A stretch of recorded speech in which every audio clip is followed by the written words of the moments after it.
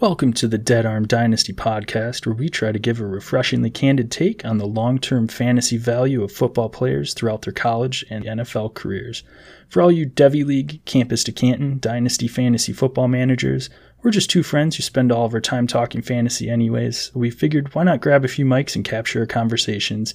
It's your boys Josh and Jell, talking fantasy football and current events in our lives. It's time for the Dead Arm Dynasty podcast. Welcome back into the Dead Arm Dynasty podcast, coming to you here with our Week 4 recap, and we're here for you, unlike your Facebook accounts today, and Instagram, I guess, too. That's been down for a bit, but WhatsApp too. I guess everything WhatsApp. They changed some settings on the DNS servers or something, and it made everything just shut down. So that person's getting fired. You had one job. But no, it was an exciting week of football. Before we get into that, I know, Jell, you're one of the biggest Brewer fans I know. You got to be pumped for some MLB baseball coming up this week. Playoffs start. We got some fantastic wild card matchups: Yankees, Red Sox, Cardinals, Dodgers. I mean, you can't ask for much more if you're a baseball fan. I mean, genuinely four of the most iconic franchises in the league, and for them to be, it's these four teams paired up with each other for a one-game playoff. I mean, that's pretty badass. You're gonna have some sweet, obviously, Adam Wainwright for the Cardinals. Little resurgence from him, right? 17-game winner. I mean, as much as I hate the Cardinals, you gotta respect him and Yachty being together for as long as they are, going into, for as old as they are, and being able to kind of be the leaders of that team. And I don't know, they seem, for some damn reason, they just always seem to be in the mix. Yeah, I mean, you thought the Cardinals were down and out at halfway through the season. Then they go on this insane win streak and finish out with obviously a playoff appearance. So it's pretty wild. And then Yankees are getting hot at the right time. Red Sox started hot, got cold, now are getting kind of playing up to expectations. And the Dodgers are just, they're just a machine. So 105 wins, not winning the division with 105 wins, that's crazy. Insane. Yeah, but Brewers with that trio of epic starting pitchers. Obviously, Josh Hader finishing off the games. The only thing that I'm really worried about is that setup role. Devin Williams being a fucking idiot and punching a wall after winning the NL Central after they clinched, and that just shortens, that puts extra burden on some of these bullpen arms that aren't necessarily, haven't been tested in the 8th inning. So that's my concern. But hopefully the starting pitching can carry the crew to hopefully a World Series appearance. Be pretty cool to see. I mean, I'm a Cubs fan, but I'll cheer for the Brewers if they're not playing the Cubs. So it'd be pretty cool to see them. We got Josh and Jell here coming at you. You can find us. I am at JPEC. That's JPEC, and then it's DAS, D-A-S, so at JPEC DAS. Jell is at DAS Jell, J-E-L. Also, we are at Dead Arm Sports on Twitter, Instagram, have a Facebook page. You can find us on all the socials once those pop back up. It's find a new hire. Going nuts right now. Twitter's probably got their most... Twitter and TikTok are probably booming today. Yeah. People can't get on FB or IG. I think so. No Ricky again today. We wish him the best. He's trying to set a Guinness Book of World Records for the most times going around the It's a Small World ride at Disney World. So he's good luck, Rick. Hope you have some earplugs for that song, but wish you the best. Quite a bit of news this week, but before we get into the news, what you sipping on today, Jell? You got a little coffee and mayo action going, or what are you drinking? My God, that frickin' Kentucky Will Levis. He drank it, man. I know. It's so disgusting. They had a big win over Florida this week, though. So they did. Florida looked pretty bad. Yeah. That was one of that not Florida's one of their more shining moments, but Kentucky's undefeated, 5-0. They're in the top. I think AP poll came out today. I think, if I remember right, I don't have it in front of me, but they were 16 or 18, I think. Yeah. So good for them. Their quarterback is a fucking psycho and weird. if you feel like vomiting, go check out his TikTok. It's entertaining. Got some weird shit going on. Yes. No, I've got myself a Moscow Mule. Ooh. Yeah. Classy. Yeah. No copper mug, but that's all right. all the elements of a Moscow Mule are in this glass. What's the vodka about yourself? choice today?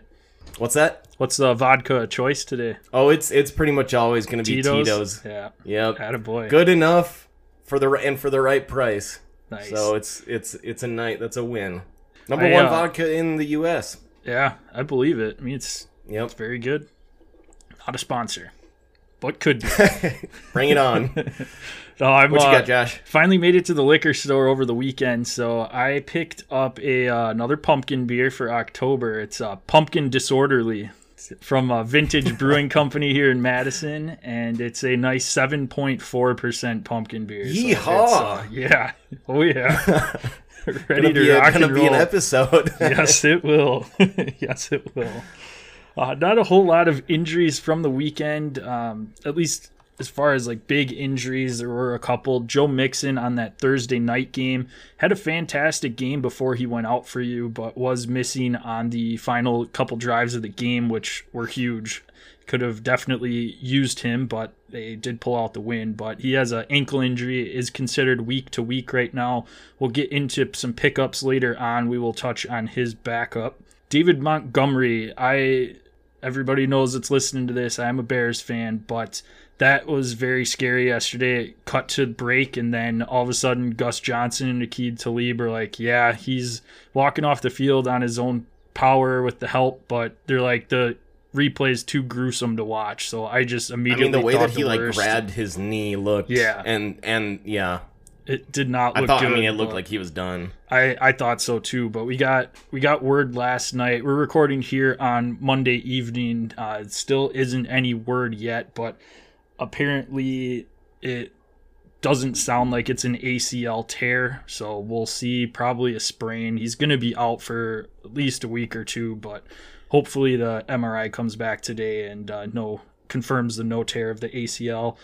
Logan Thomas goosed for you if you had him in your lineup yesterday. Had an early hamstring injury that knocked him out of the game right away, pretty much on their opening drive. Dalvin Cook wasn't himself yesterday, still dealing with that ankle injury, so kind of feels like something that's going to be lingering. Could linger all season, or for the next at least another month. Yeah, until they just maybe I don't know when exactly their bye is, but he could use a bye week right now. Yeah, absolutely. And if Alexander Mattison is out there, which he shouldn't be on waivers, I would definitely pick him up because I think you're going to be able to spot start him here and there throughout the season. Totally. Dynasty, De'Ami Brown has a knee injury. Don't know the extent of that at this point in time. He was out of the game yesterday. Teddy Bridgewater got a concussion, was knocked out. Denver was actually playing pretty well against Baltimore until this injury happened, and then everybody's favorite segment, Drew Lock, came in and showed why Teddy Bridgewater is their starter. Exactly. He looked bad. I mean, the Ravens, their defense isn't really as spectacular as, what you would...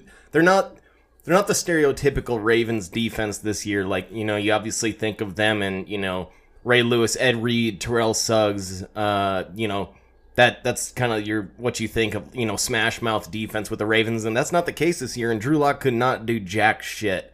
So Teddy showed why he won the job, and the Ravens, Denver put up 7 points. That's it. You're not going to win any games doing that. So, oh man, the Drew Lock takes are looking worse and worse every time he hits the field. Right. Yeah, it's bad, and hopefully Teddy can clear concussion protocol and get back in there, because at least your Denver receivers, if you have them, for fantasy purposes. And that division is too tough for them to just be, basically throwing away games by putting Drew Lock out there. So, yep, agreed. Between the Chargers, obviously they are who they are. Chiefs are back to 500 now, and I almost said Oakland again. Raiders are off to obviously a sweet start too, so they can't be, they need Teddy back. Yeah. Jimmy G, calf injury. It was hard to watch his post-game interview yesterday. He got emotional when he was talking about it. I know, and you feel for him. I mean, he can't stay healthy. He's got a calf injury, and he said during his interview, gave some insight on it and said he's probably going to be out for a few weeks. He hopes at least that it's not anything longer. So Trey Lance is going to be getting the start for the next couple weeks, and we'll get into him. Any Brewers fan knows of Ryan Braun's calf issues, and those lingered for like 6 years. So hopefully that's not the case with Jimmy, but God, he'd been playing well this season, and he just knows, like, you know, he obviously knows he's not the QB of the future in San Fran, and he's like, God damn it. This is why they drafted Lance, because I can't stay healthy. And here we go. Exhibit A. Yeah, we'll get to see it. And with that, all 5 of the first-round draft picks will be having to start after this next week. So which is pretty cool. Speaking of first-round picks, Mac Jones played against the Buccaneers last night, and Gronk did not play in that one. That was one of my picks for this last week, and that was prior to Gronk being listed as doubtful. So he was still questionable. Thought for sure he'd give it a go, but we find out that he does have some cracked ribs and a punctured lung from that hit. So expect him possibly, I would say probably a couple weeks till his return. Probably want to get him healed up. Punctured lung, I can't imagine is a fun one to deal with. No, not at all. But at least for him, it happened on the field, unlike Tyrod Taylor's punctured lung from his team doctor pregame. Gosh, yeah. That poor guy.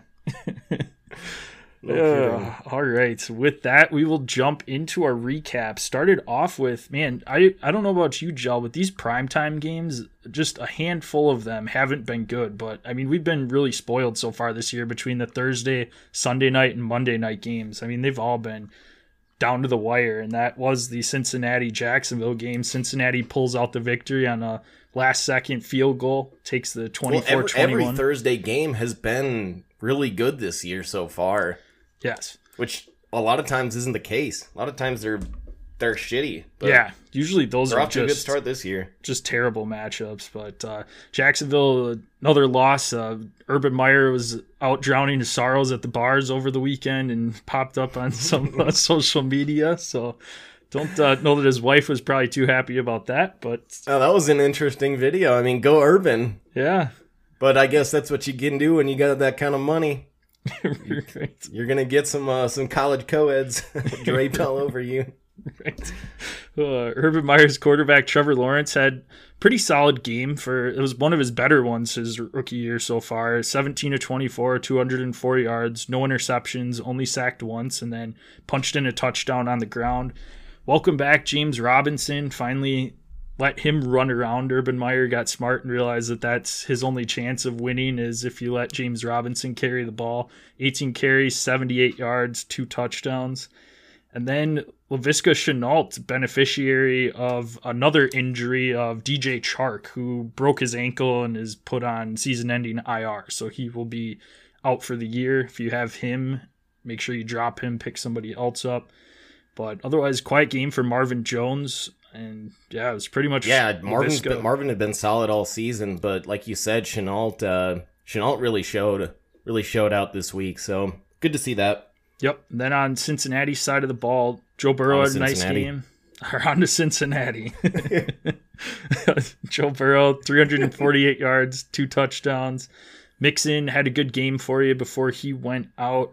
Had 16 carries, 67 yards, and a touchdown. This is back-to-back weeks now, Jel, that Joe Mixon hasn't been involved much in the passing game. Is this cause for concern? Did you just think it's more game script? I mean, Cincinnati was down at halftime, and I mean, you'd think that it would be a game script for Joe Mixon to be in the pass game, but for some reason they're just not. I'm not too worried about it. He does enough for you on the ground still, for at least, from what we've seen, so I'm not too worried about it. He's in your lineup regardless.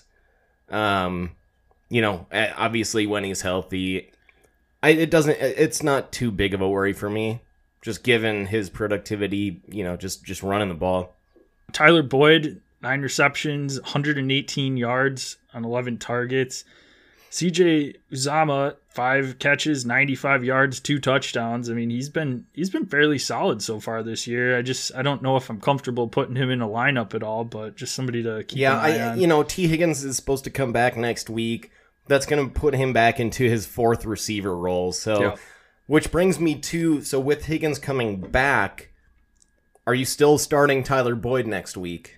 Oh man, that's because he's been sweet when he's been in. Tough, and yeah, I think you can. They've got the Packers on the docket next week, so you figure Jair Alexander will probably be lined up with Jamar Chase. So you got Higgins and Tyler Boyd that'll be able to kind of run free from that. I think he's flex worthy. I think that's going to be a pretty high scoring matchup. So I think next week you're able to. Otherwise, from here out, Tyler Boyd is probably just kind of matchup based for me. Yep, I'm in total agreement. Jamar Chase didn't get in the end zone, but another pretty solid game for him. 6 catches, 77 yards. So keep firing him up. He's looking good so far. Anything else you want to touch on from this Thursday matchup, or should we dive into Sunday? Let's get into Sunday. Sounds good. First one up on the docket here, we got Carolina at Dallas. Dallas comes away 36-28. We're going to give you some key takeaways from the Sunday games instead of running you through and just peppering you with some stat lines. We're going to kind of run through what our initial thoughts are from each matchup for fantasy. Sam Darnold's leading the league in rushing touchdowns right now. He is looking really good now that Adam Gase isn't his coach. So he's spreading the ball around. He's making good decisions. He's mobile.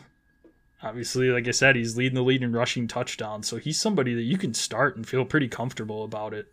I think that where is Adam Gase nowadays? I mean, I think that Carolina's found a franchise QB, no doubt. I'm a believer in Darnold.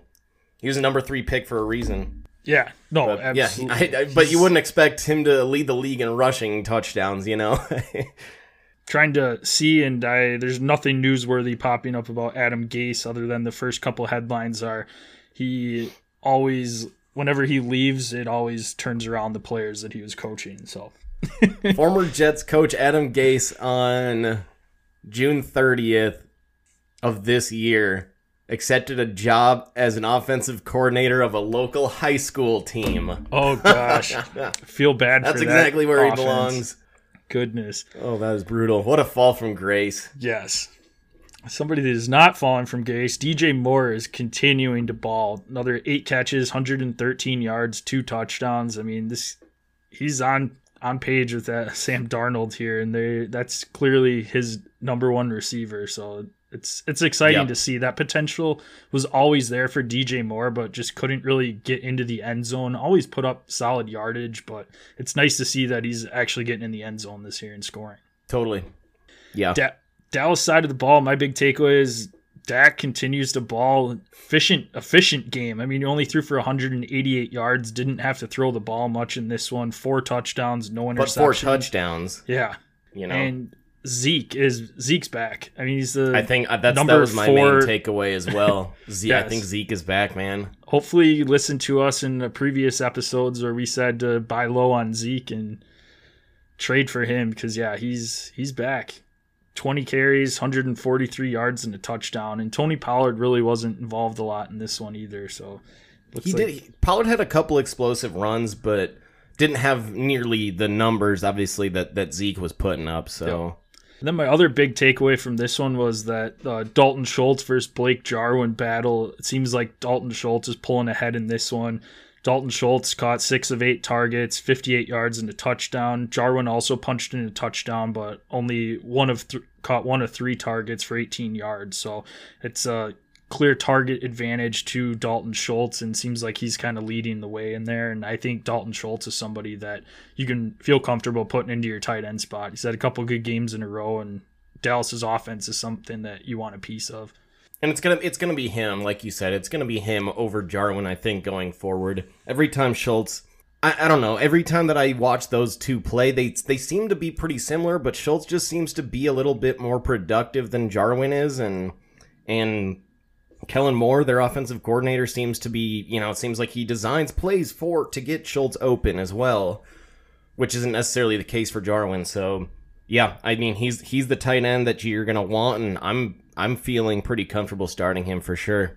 And he's somebody that possibly could be out on your waivers right now too. So take a look if you are a tight end needy team. Moving on to the next matchup of the day, we had Cleveland taking a trip to the Twin Cities. Cleveland coming away with the victory 14-7 over Minnesota. Don't know about you, Joe. I was kind of disappointed with this matchup. I thought it'd be a little bit more high scoring than this. Two offenses that were kind of rolling going into this matchup, but ended up being a good defensive battle here. Nick Chubb, somebody... I mean, you would have thought that I would have thought the same thing. I mean, both teams, Minnesota, yeah, they have been they had lost the first, their first few weeks, but they still were. I mean, they were obviously hanging there with the now undefeated or the still undefeated Cardinals. Just lost on that game-winning field goal, and would have thought and Cleveland's one of the best teams one of the better teams in the AFC. So yeah, I thought this would have been a great matchup, but it was kind of a dud.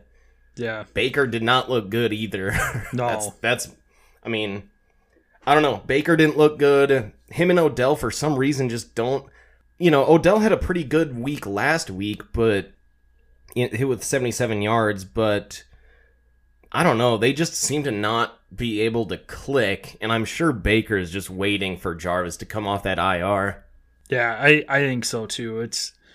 Odell last week, like you said, had 77 yards, looked like he was back, but now after this game, it's one that you're going to be hesitant to have him in your lineup going forward. You have to.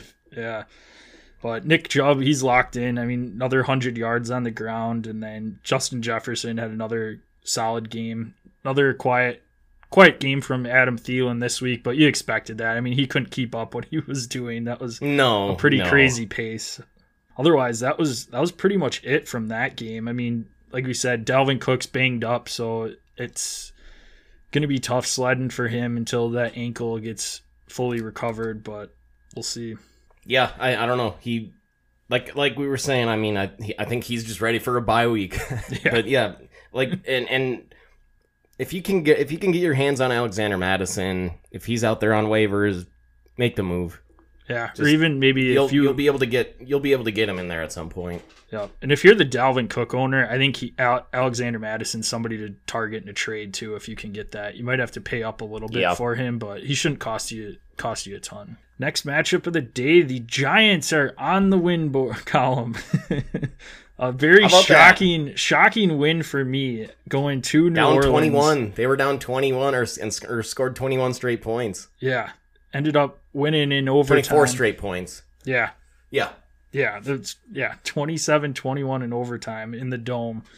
Saquon is back. 52 yards on the ground, a touchdown, another 5 catches, 74 yards, and a touchdown through the air. Had the game-winning touchdown in overtime. So, yeah, it was good to see Saquon. He looked a lot better, a lot more explosive in this one too. So I think it feels like he's back to having a fully healthy knee, and they're clearly giving him, number one running back type of workload, so they feel confident in him as well, looks like.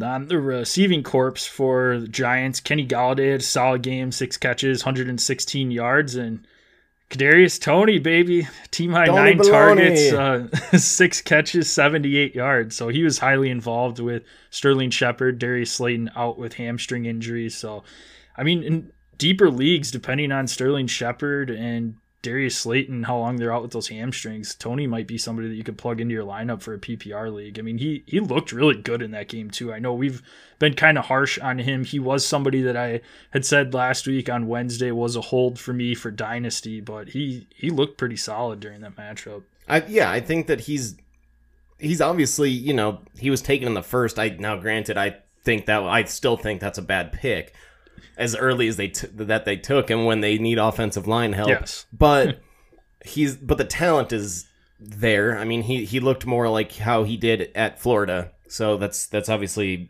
an up arrow on Kadarius Toney. The Saints side of the ball, my big takeaway, Kamara's the only one that you can trust on that side of the ball. I mean, yeah. And even in this matchup, we saw what you hated seeing last year a lot during the season was Taysom Hill in there in the goal line area taking away touchdowns from Kamara. Taysom had 2 rushing touchdowns yesterday that could have easily gone to Kamara. Freaking vulture. So it's it's frustrating. And Kamara, he wasn't even involved in the pass game either. It was kind of shocking. I mean, that's also his bread and butter is some of the short passes that he can do a lot once he gets into space. So it's kind of confused. It's always by a what concern the Saints with were doing. Jameis, though. I mean, Jameis just isn't one that's going to really get running backs in the passing game too involved. So I don't know. I mean, and this was my worry going back to the preseason.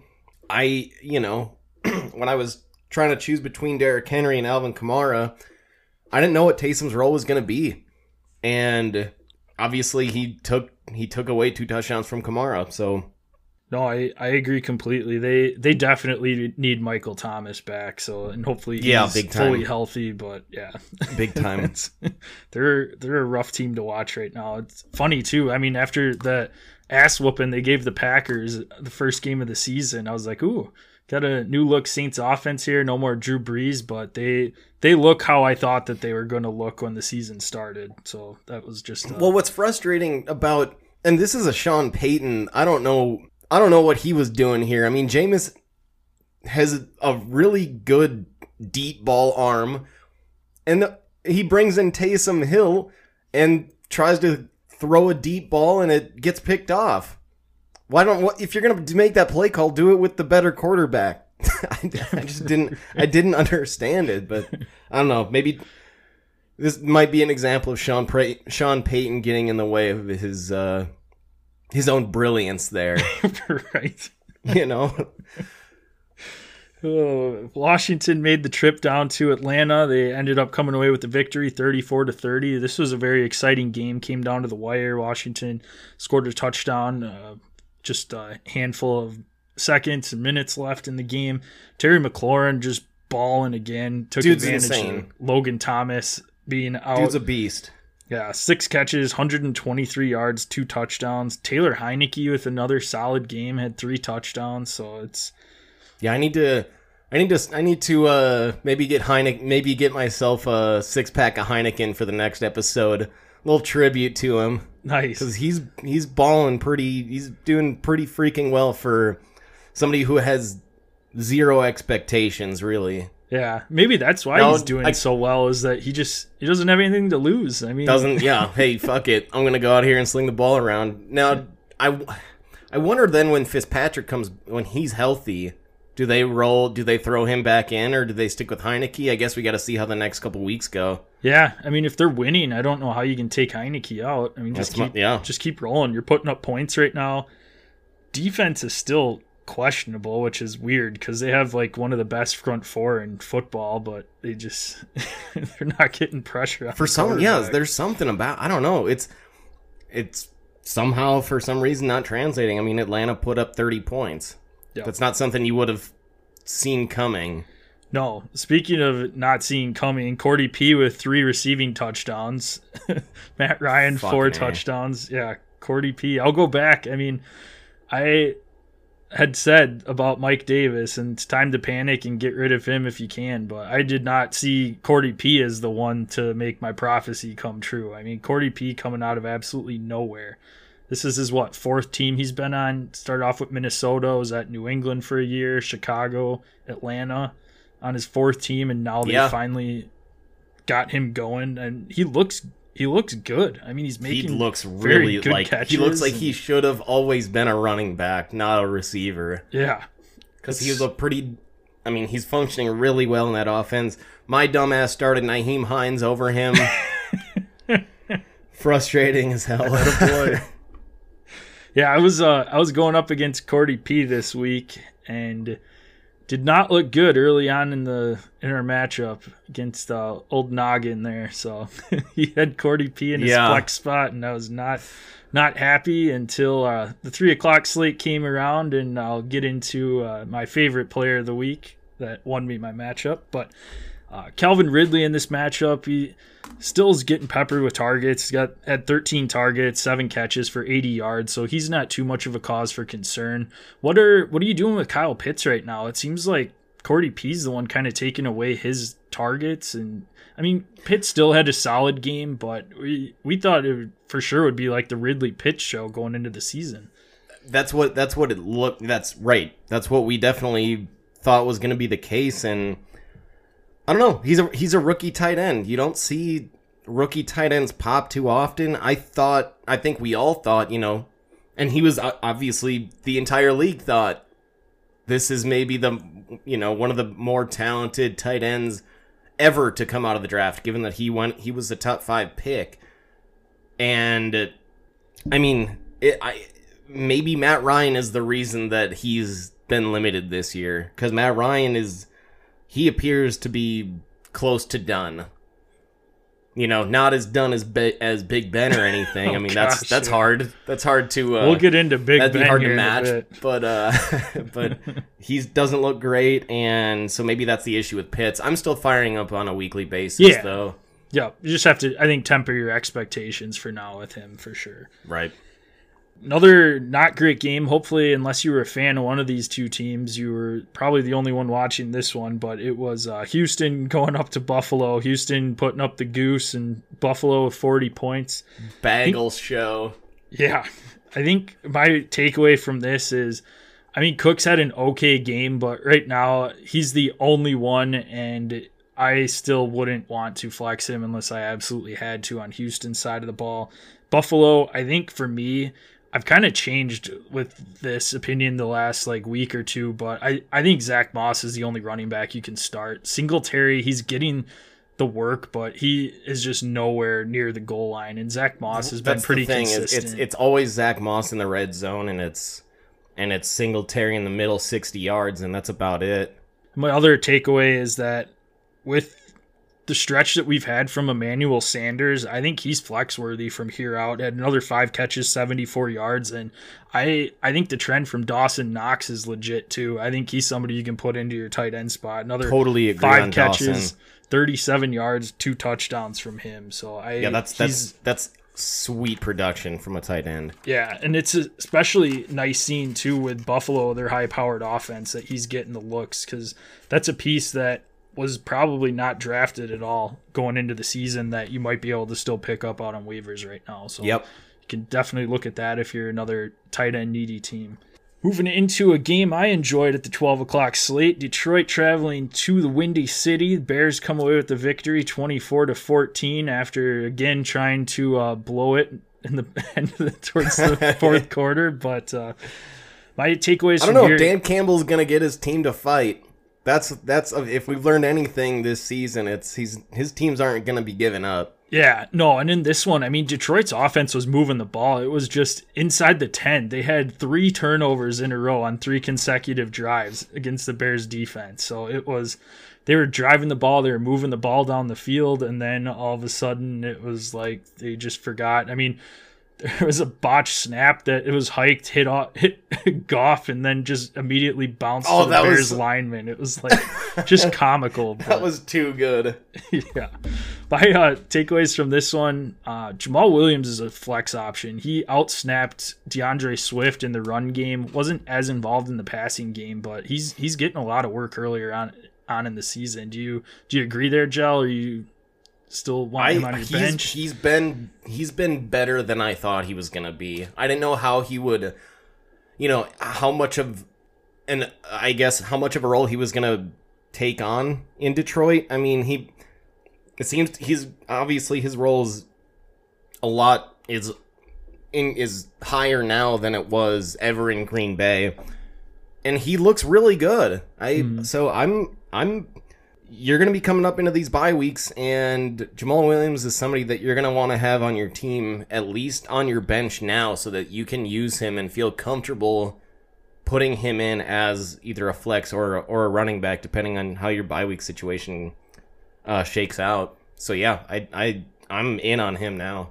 Receiving game from Detroit still a little iffy. Cephas had a couple big catches. Khalif Raymond had 2 touchdowns. He looked pretty good. There was a busted play that he just ran right up the seam and was wide open on for one of his scores. And then Amon-Ra St. Brown had a breakout game, 6 catches for 70 yards. He made some nice grabs down the sideline, so he was pretty involved in this one. So still not really anybody that you're comfortable starting week in and week out, but it's nice to see some production from Detroit's offense. Going into the season, we weren't really sure what what to expect other than we knew Swift was going to be involved and Hawkinson. So, what do you want to do with Khalif Raymond? See a priority pickup? Man, because it's 2 weeks in a row now. He's been their leading receiver. It seems to change week to week, but yeah, it's been 2 straight weeks now where he's been pretty solid. Yeah, maybe in a deeper league you could pick him up. Otherwise, I think I'm leaving him out on waivers. I don't know. It's hard to trust anything with the Lions. No, exactly. Chicago side of the ball, Justin Fields had a lot better game. Not relevant for fantasy at all, but he had some really, really nice throws. So as a Bears fan, I wanted to bring that up because it was actually refreshing seeing a Chicago Bear quarterback make some really nice throws into tight coverage. David, it couldn't have gotten much worse from his first start. So was bad. He did, but he looked a lot more comfortable. I mean, he was there throwing balls downfield, still not enough, easy throws in my opinion. But he looked a lot better. Yeah, well, so the line that's actually, the kind of things to come. Yeah, his O-line actually gave him time to throw the ball too. So it was good seeing some actual pass protection. They got the tight ends involved in helping out with that too. David Montgomery had an absolute monster game, 106 yards, 2 touchdowns, and then got that knee injury. So we'll see. There'll be another guy I'll touch on for the waiver pickups for this one, with David Montgomery expected to miss a couple weeks at minimum. And my last takeaway from this is it was Mooney Magazine Day. 5 catches, 125 yards, another 10 on the ground rushing. He is Justin Fields' favorite target. It's been pretty apparent throughout the preseason. We had touched on it last week. It's Allen Robinson. It might be time to panic if you have him, but he loves looking at Mooney. Mooney's his first read, so it's nice. And I think a lot of that comes back to a lot of this offseason stuff. I mean, Robinson was fighting for that contract, and Fields and Mooney just probably developed some sort of a really sweet connection. Obviously, they were really productive in the preseason. So yeah, I mean it's showing in the numbers and just how well they're playing together. It's Mooney. That's the guy. Yeah, which it was awesome too seeing yesterday. I had touched on it way back in one of our earlier episodes how frustrating it's been in the past when Mooney's broken past his defender deep and then he gets overthrown by like 10 yards. Kissing titties. And yesterday he broke past his defender and Justin Fields threw an absolute dime, perfect pass right in stride to Mooney for like 60 some yards. So it was awesome to finally see that come to fruition. Yeah, all right. Totally.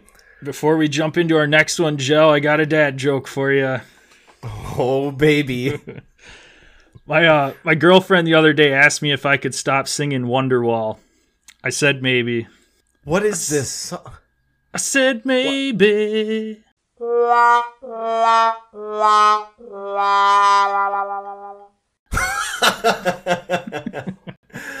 Oh, yes. All right. That's funny. Indianapolis at Miami. Indianapolis comes away with the victory here, 27-17. Welcome back, Jonathan Taylor Thomas. 103 yards on the ground, a touchdown, another 3 catches for 11 yards. It was nice. We expected it this week. We had told you that it looked like it was going to be a decent game for him. Miami's been giving up quite a bit on the ground to the running back, so it was nice to see some production from him. And going along with that, we got a dud from Nyheim Hines. So yeah, well, he started off the game with a fumble and never really was too included in the in the game after that. So if you started him over Cordarrelle Patterson, you're kicking yourself in the nuts right now, aka me. Yeah, I started him in my money league, but it was over Jamal Williams, so not as big of a dud for me, but it still was frustrating, especially it's been every other game from him so far this year. So I guess if we're going along that trend, start him next week. Yeah, right. Miami side of the ball, bench Gaskin. Lee. Gaskin is been a huge disappointment. I mean, just absolutely nothing doing from him in the passing game or on the ground yesterday. I don't know what's going on with Miami. Yeah, no, I mean, I don't know how they can win games right now. I mean, it's Jacoby Brissett. That's part of it. But it's the Colts, and the Colts hadn't won a game, and it was just an ugly game all around, really. Yes. I don't know I don't know if you can. I mean, are you starting Gaskin at this point? I don't think you can. No, I'm not saying you're not dropping. I don't know. You can't drop him. I don't think you can drop him yet, but you could maybe package him with somebody else in a trade. But he's on my bench until he does something, because he hasn't done anything all year.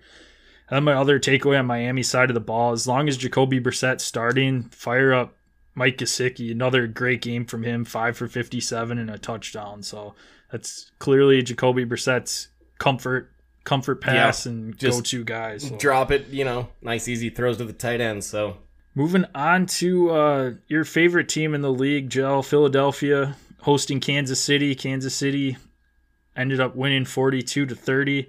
Mahomes is good. Too many damn points for the Chiefs to let up. Yeah. To a team where we don't know if they have the right QB or the right head coach. That defense, that's gonna end up being the reason that they maybe don't make the Super Bowl this year.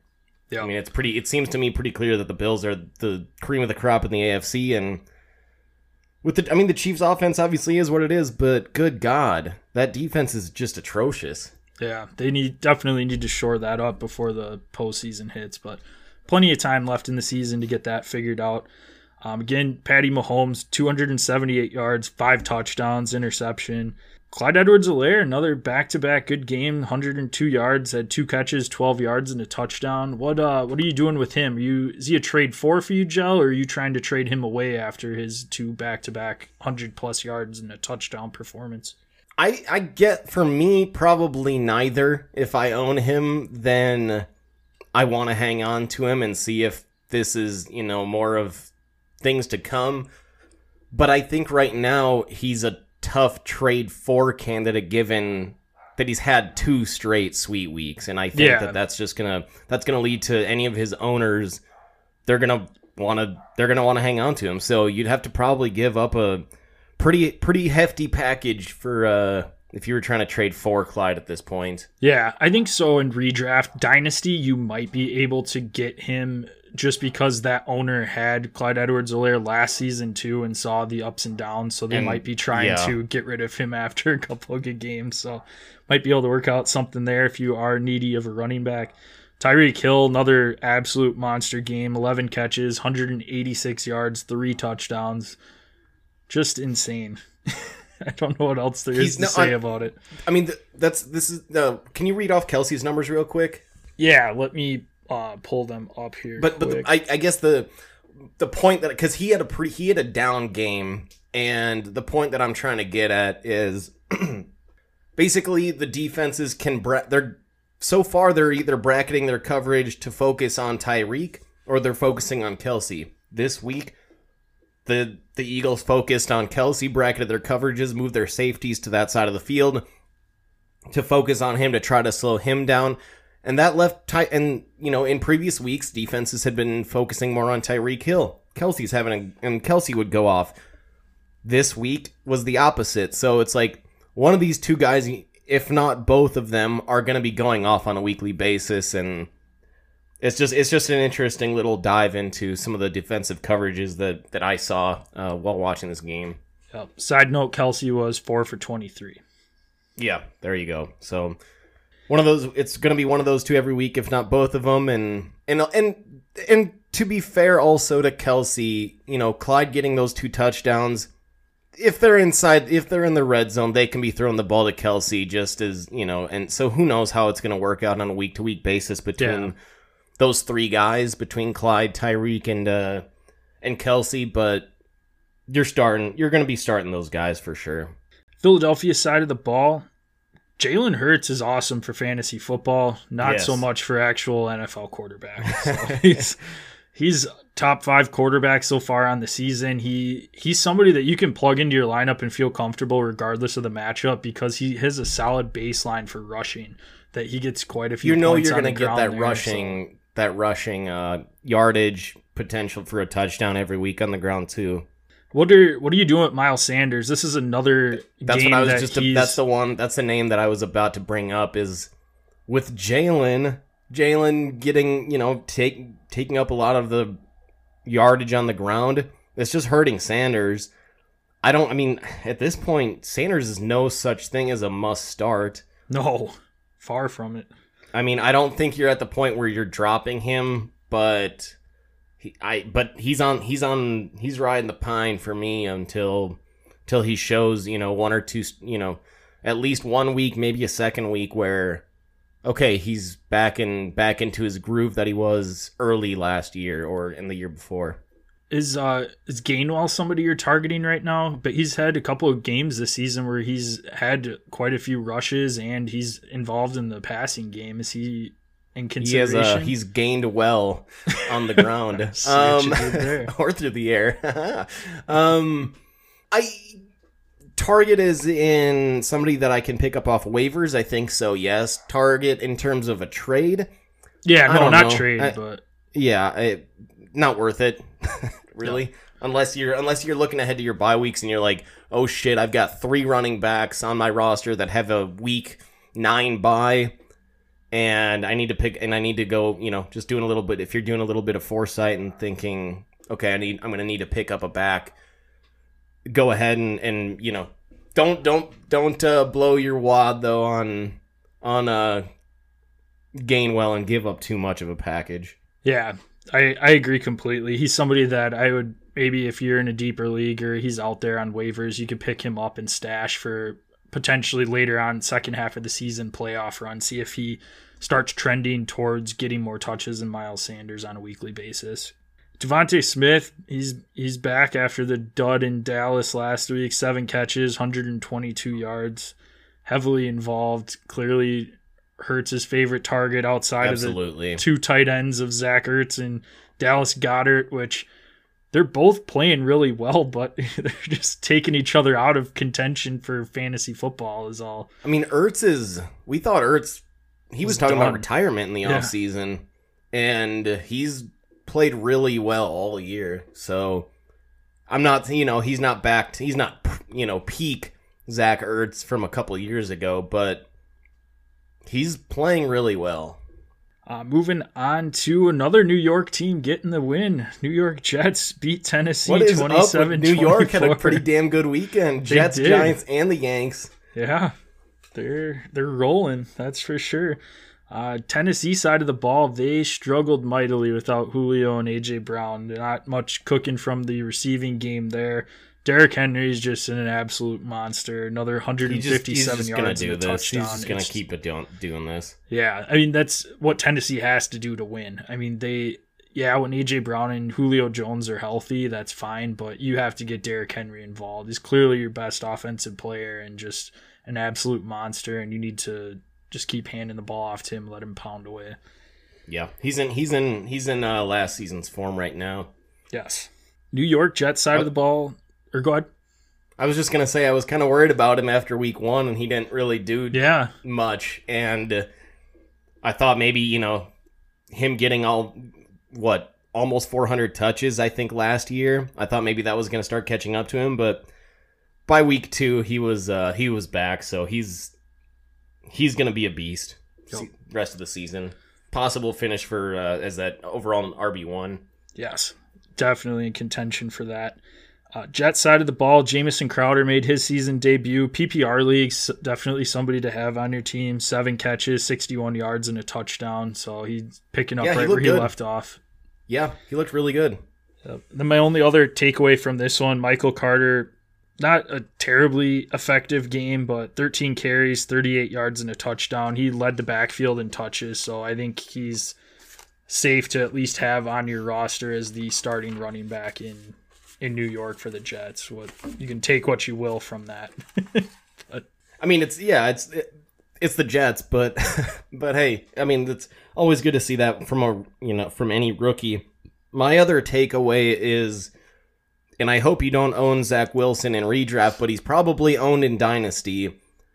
It's good to see what he can do when he's got a little bit of time and his receivers aren't blanketed.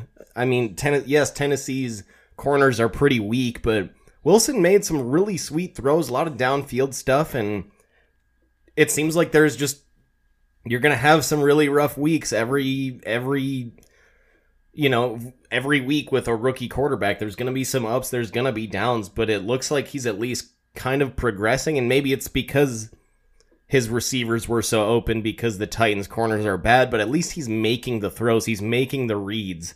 There were some plays where he was getting to his third guy in his progression, and that's really good to see. He a couple weeks back, Robert Saleh said, sometimes Zach needs to make the easy throws, and it seems like he's kind of learning how to, really with the getting his checkdowns more involved and such when plays start to break down. So just dynasty wise, I have an up arrow on Zach Wilson. I'm not looking to start him this year, hopefully, right? But at least you see progression, and that's all you can ask for in a rookie quarterback. Yeah, it's like you had touched on with all the rookies. It's the biggest thing is just giving them enough time. They're going to be adjusting to the NFL game. They need time to make the reads and everything. So it was good to see him finally getting some protection there. Arizona knocking off the Rams, the battle of the unbeatens in the NFC West. Arizona comes away victorious there. The Arizona two-headed running back monster. I mean, Chase Edmonds is their main go-to guy, had a solid day on the ground, but James Conner's just being pesky again on the goal line, punching in a couple touchdowns. So it's... What do you do with him? Are you starting him? Because he's putting up mad touchdown numbers. He is, but that's serviceable. Pretty much, yeah, I mean, it's tough. I mean, maybe a desperation play for a flex position and you're just banking on touchdowns. I mean, he's not getting a ton of work elsewhere, so that's pretty much it. And then he wears he wears number 6. I don't know. It looks so weird. I think it looks so cool. Running backs with the single digit numbers. Fournette back to his number 7 at LSU. Yeah. I love that the NFL did that and throw it back to how colleges and stuff. It was, but it's nice to see. I mean, you shouldn't be restricted on what number you have. It doesn't.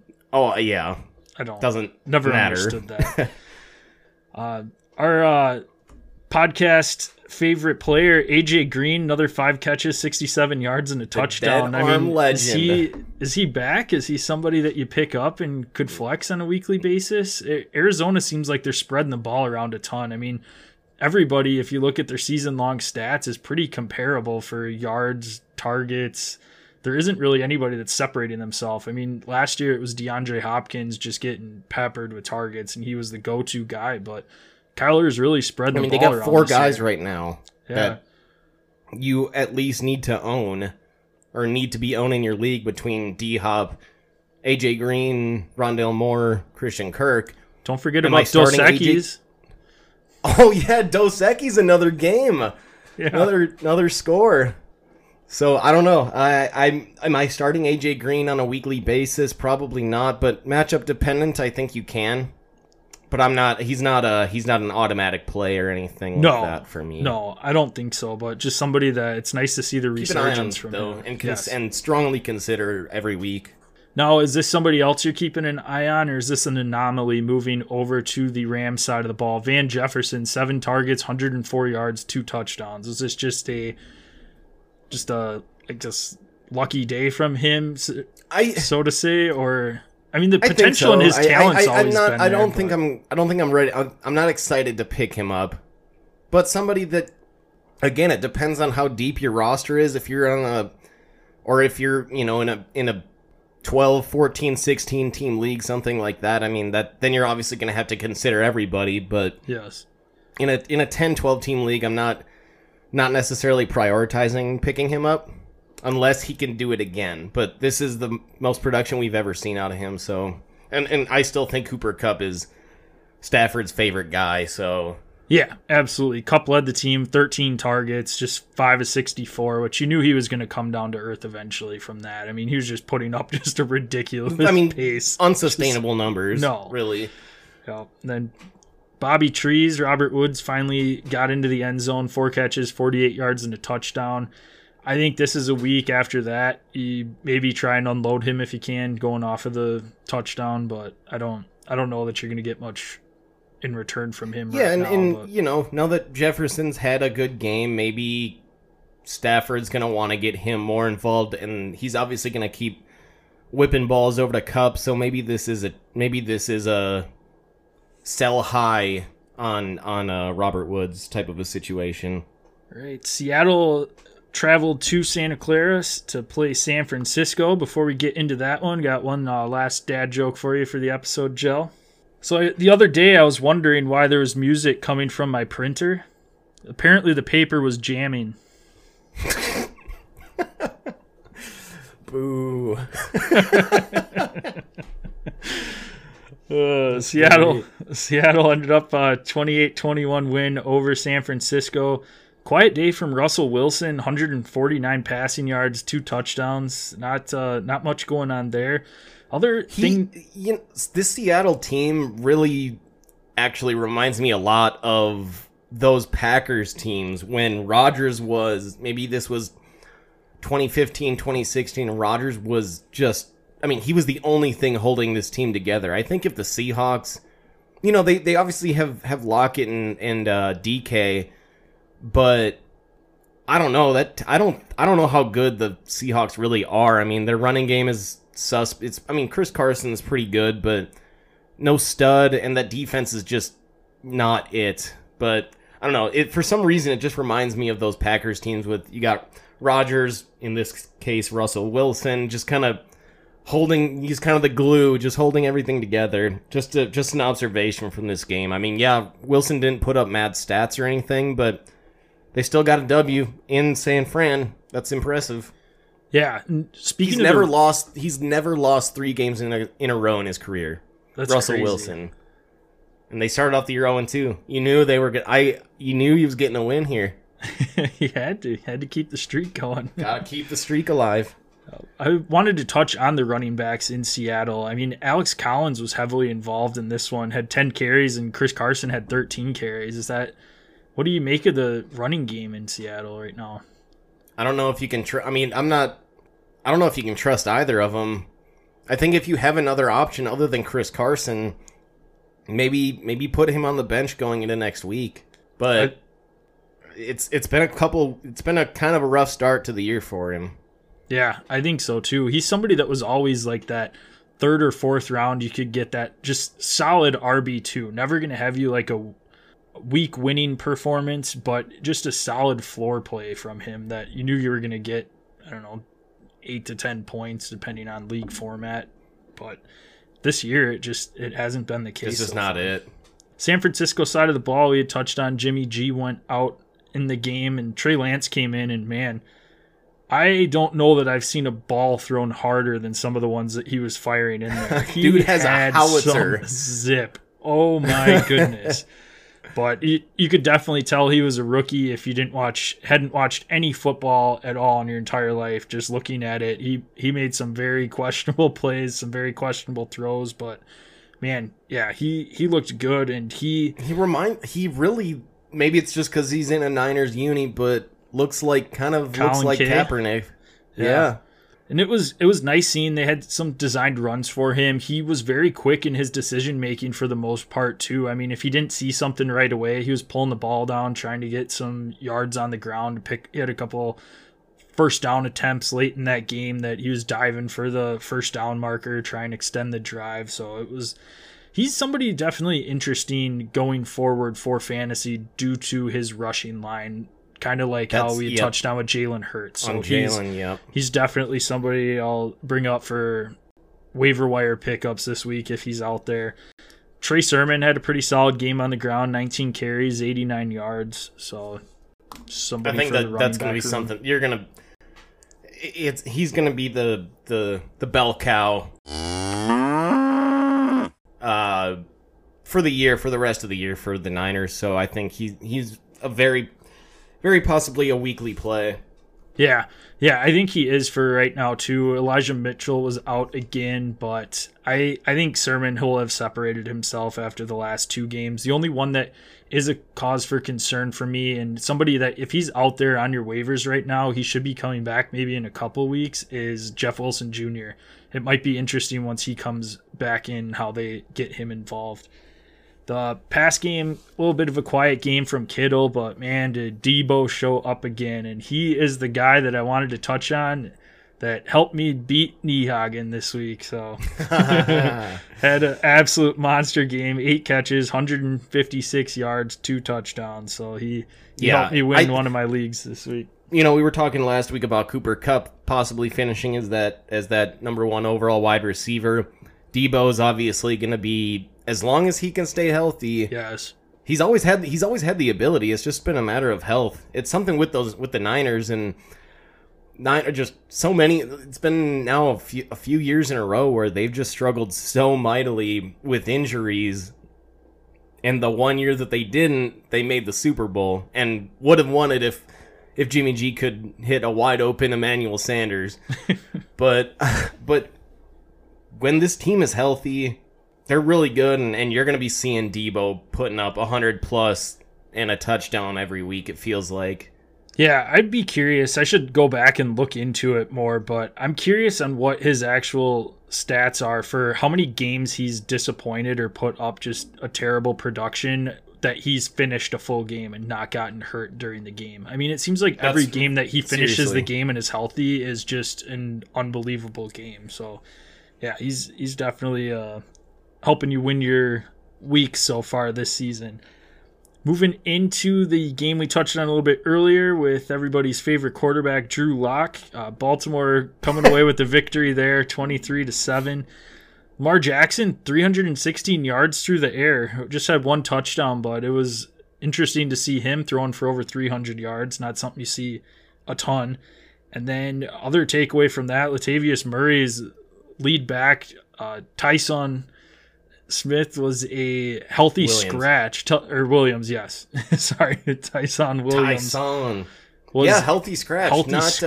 Was not expecting that. No, not at all. So if you had him and were banking on him going up against Denver, you had to pivot quick there. Latavius Murray, 18 carries, 59 yards, and a touchdown.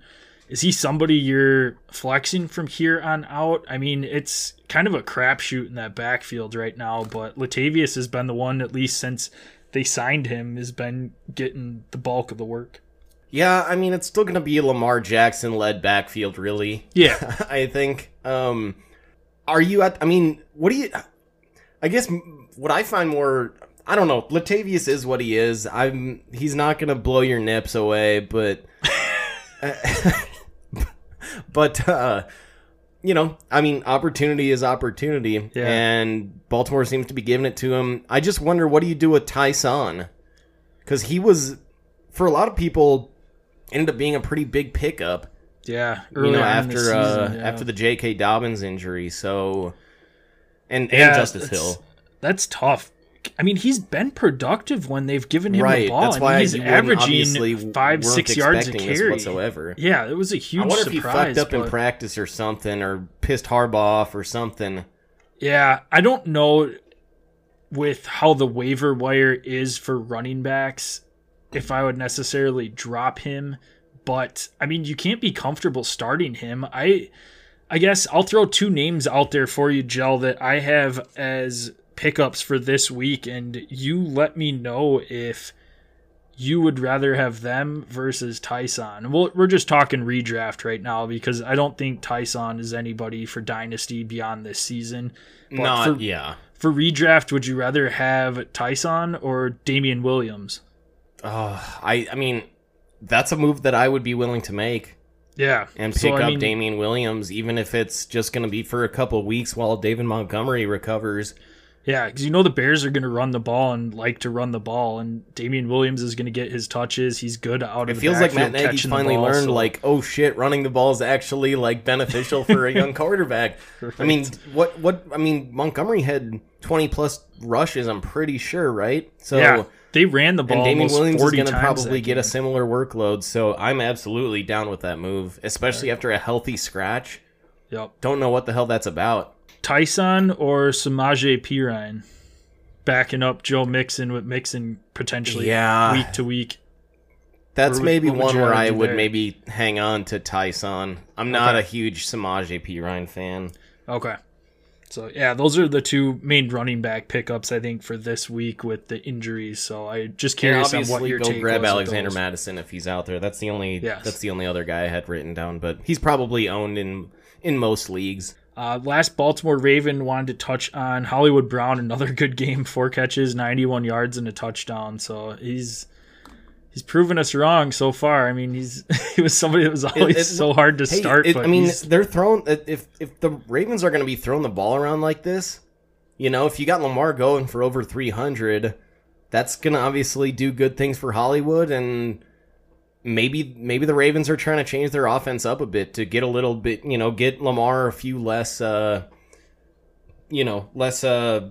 poundage in terms of running the ball and making him show why he should be a $45 million quarterback by having him air it out a little bit. So, yeah, I mean, maybe are you at the point now where you're starting Hollywood?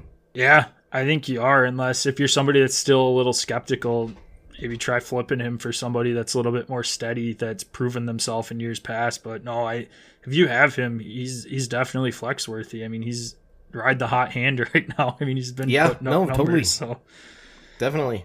Moving over to Denver's side of the ball, Melvin Gordon, Javonte Williams are pretty much in a dead heat as far as the amount of times they're touching the ball. Pretty much the same carries this week, same touches in the passing game.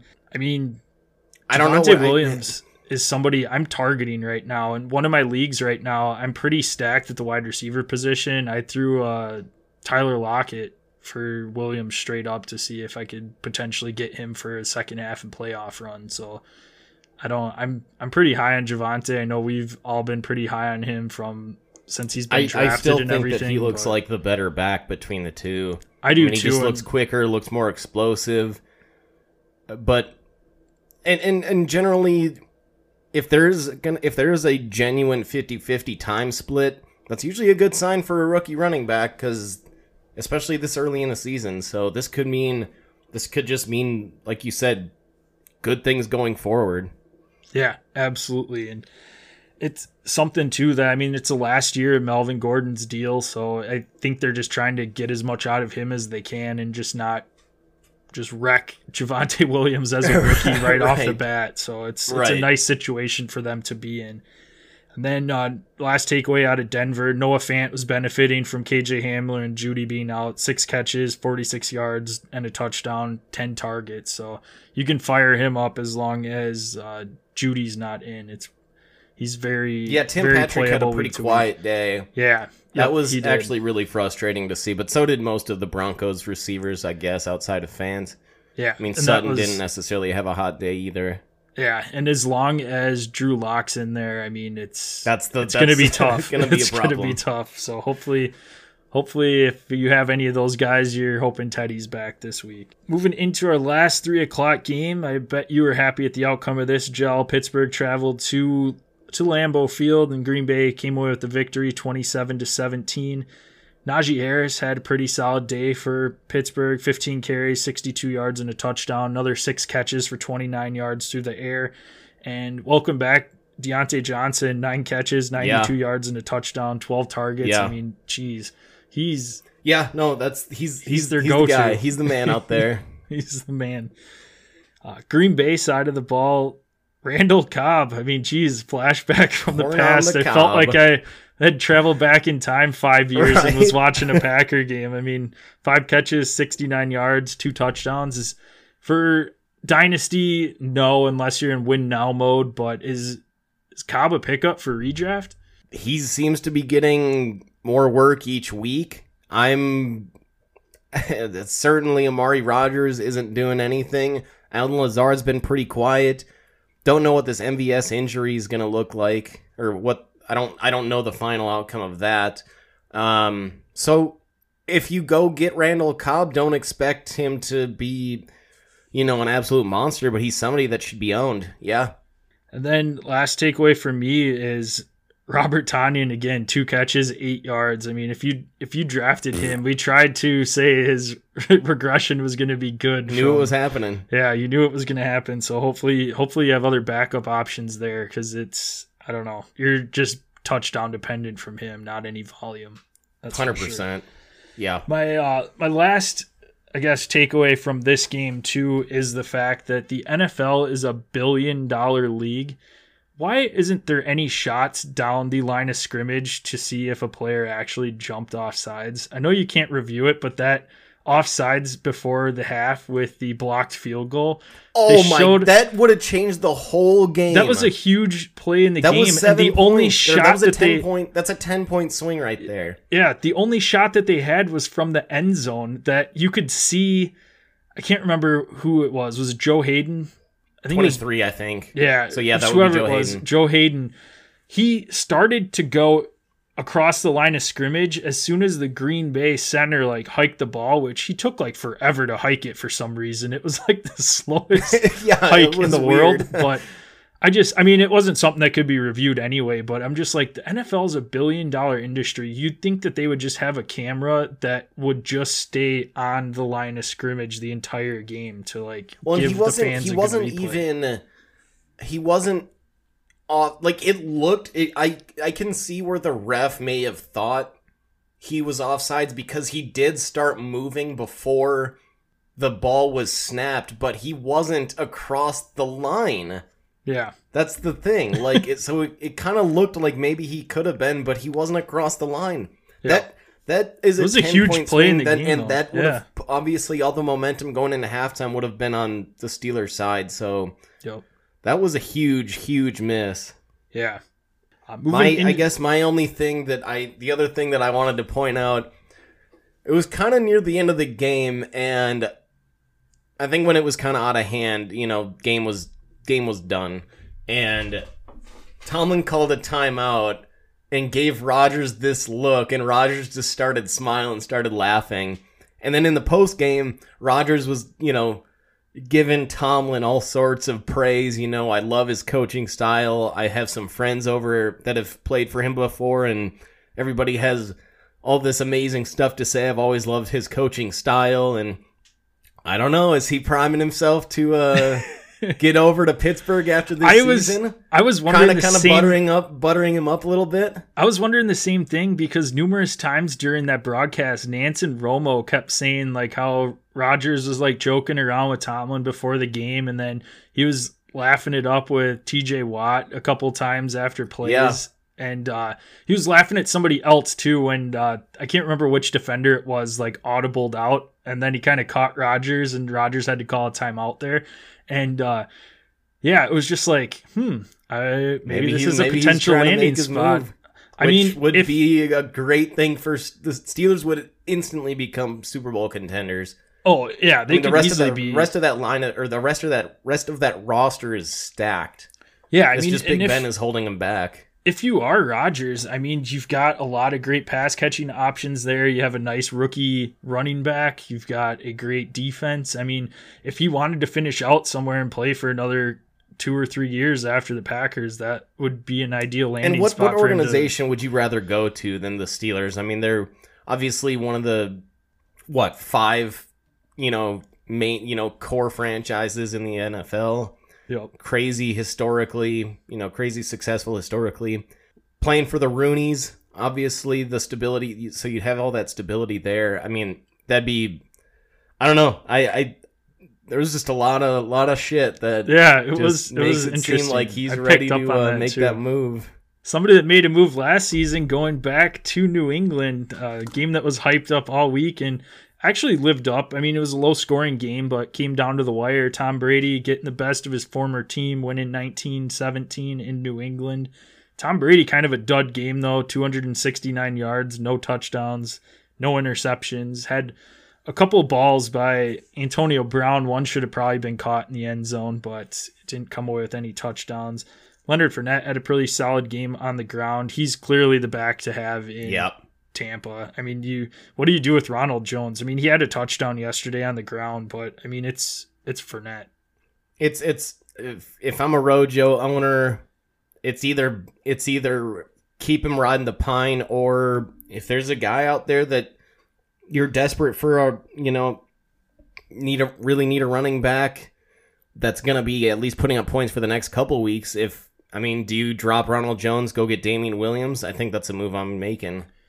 Yeah, if I'm in trouble with the running back position, that's definitely a move I think I would make.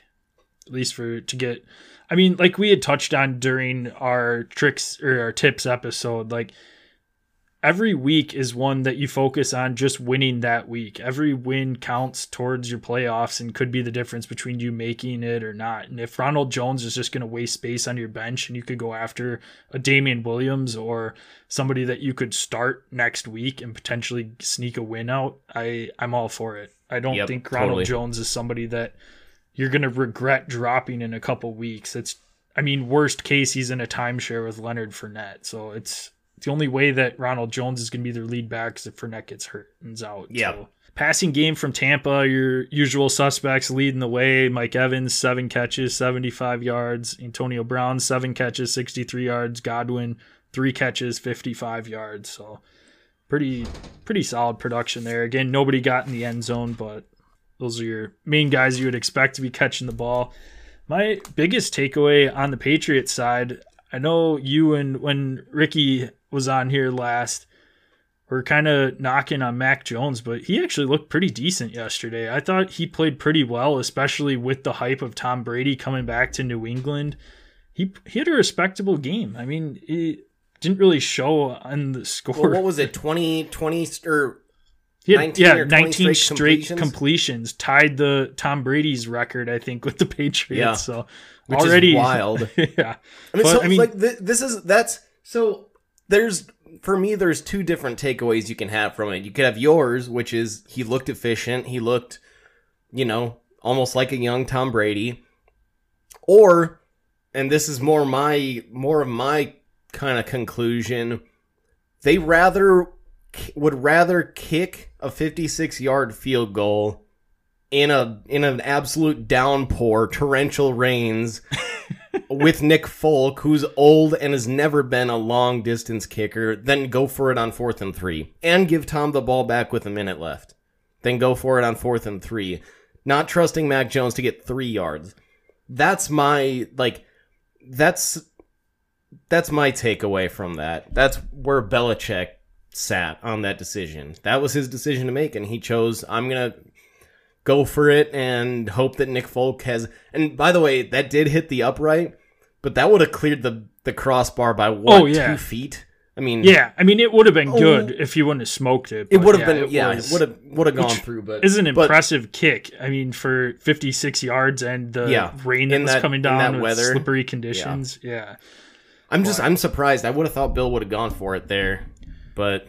Yeah, I mean, I guess you'd rather take the chance to win it than just trying to get a first down to get a little bit closer. Yeah, if he does make it, like you had touched on, you're going to give Tom the ball back with a chance to drive down the field, similar to what he did in the opening game of the season to against get Dallas, a field goal to win. But I don't mind it. He was comfortable with the distance from his kicker.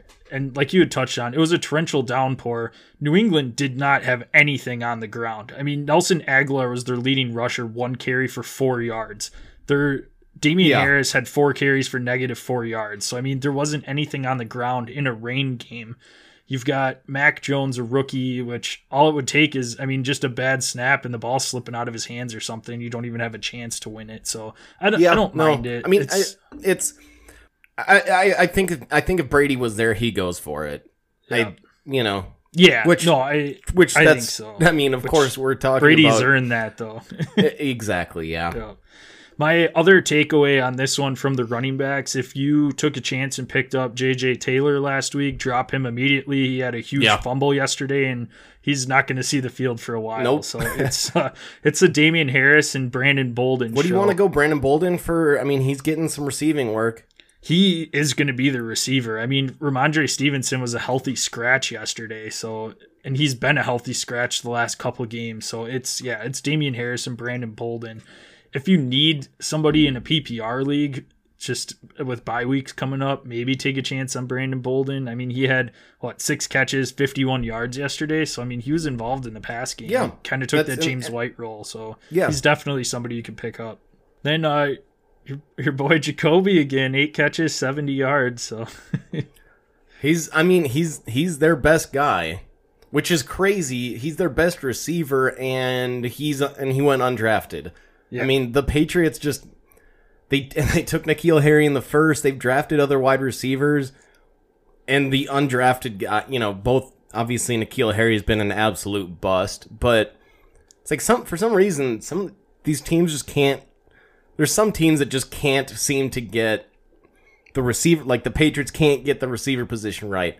The Steelers outside of that one draft Randy really good linebackers and pass rushers. The Seahawks can't really seem to get the running back deal right. Rashad Penny, first rounder. It's like some teams just like, for some reason, always have really hardcore strengths and weaknesses when it comes to drafting. And Patriots, obviously, one of their weaknesses is at receiver. But to be able to find Jacoby Myers off the undrafted trash heap, he's been their best guy, and he's been damn solid good the last 2 weeks. So he's definitely somebody that you should pick up if he's out there on waivers, just with the amount of production that he's been putting up, the targets that are coming his way. So, and then both the tight ends in New England had a touchdown yesterday, Henry and Jonnu, so they were involved. And Jonnu had a nice touchdown, so did Henry. I mean, Henry's was very athletic looking, looked good. So, other than that, my pickups for the week are Damian Williams with the Bears, with David Montgomery potentially being out. Definitely somebody to eye this week and could be a top target for you in the running back position. Again, Samaje Perine for a little bit deeper. I don't like him as much, like you had touched on, Joe, but you can't. Cincinnati's running backs have been pretty productive. They like to use the running back, so he's somebody that you should at least scoop up if you need a running back. I got Michael Carter. If he's out there, he's definitely been involved more recently. Chances are he's probably not out there, but definitely take a look at that. And then Kenny Gainwell, another possible stash for you, like we had touched on for a little bit later on in the season. I like Trey Lance, too. If he's out there, he's definitely somebody that you can feel comfortable starting. Yeah, it's a rookie. Yeah, he's going to make some terrible throws, but like we had touched on with Jalen Hurts, that rushing baseline, 2 rush touchdowns. You're gonna have that upside with him, where, like you said, kind of similar to Jalen Hurts, you've got that upside from the ground, and that is huge. And then my last one that I have is, if we had touched on it last week as a pickup, if Dawson Knox is out there, scoop him up. He's been involved and looks like this isn't something that's just a flash in the pan. It's going to be here to stay. So, you have anybody else you want to throw out there, Joe?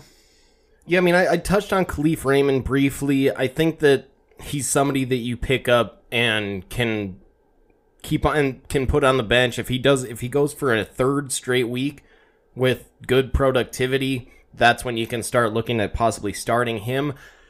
Another Bengals running back, Chris Evans. What are you thinking?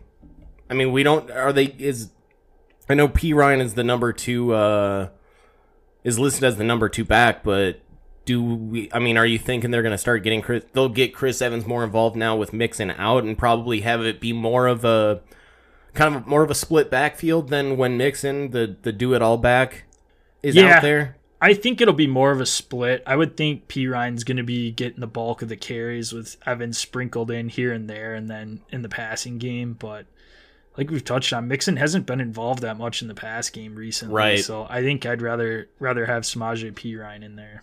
I'm good.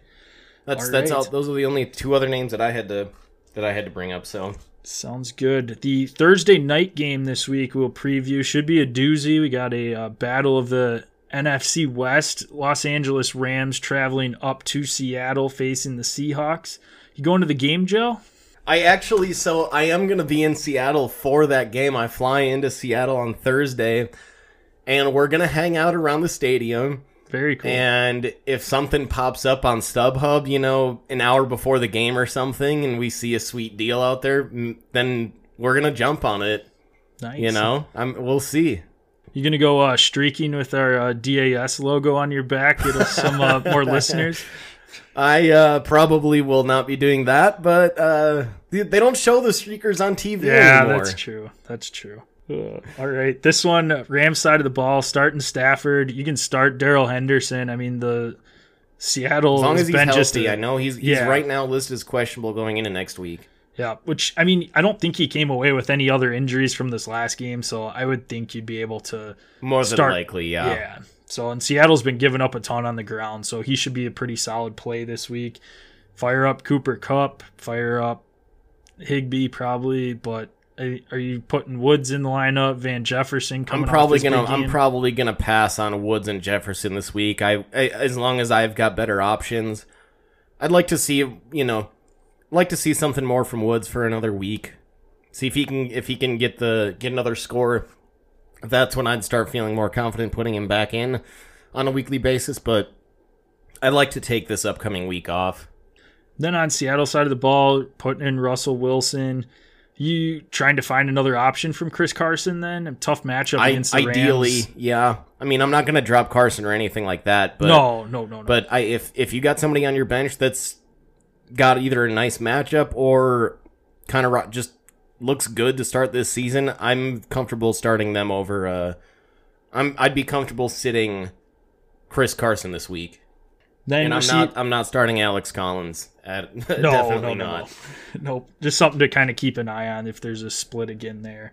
Tyler Lockett's in your lineup. DK Metcalf's in your lineup. DK, it's going to be tough, though. He's going to have Jalen Ramsey probably shadowing him for the good majority of the game. So could be a Tyler Lockett week. Keep an eye on Gerald Everett's COVID-19 status. If he's back, could possibly be a play with Dos Equis had a pretty solid game against the Rams this last week, so Everett could be somebody that you could throw into your tight end spot if you need to. Just like I said, keep an eye on him. Yeah, just one extra note. I mean, it seems like Freddie Swain's got that third wide receiver spot pretty much on lock right now, so Dwayne Eskridge has to kind of fall a bit.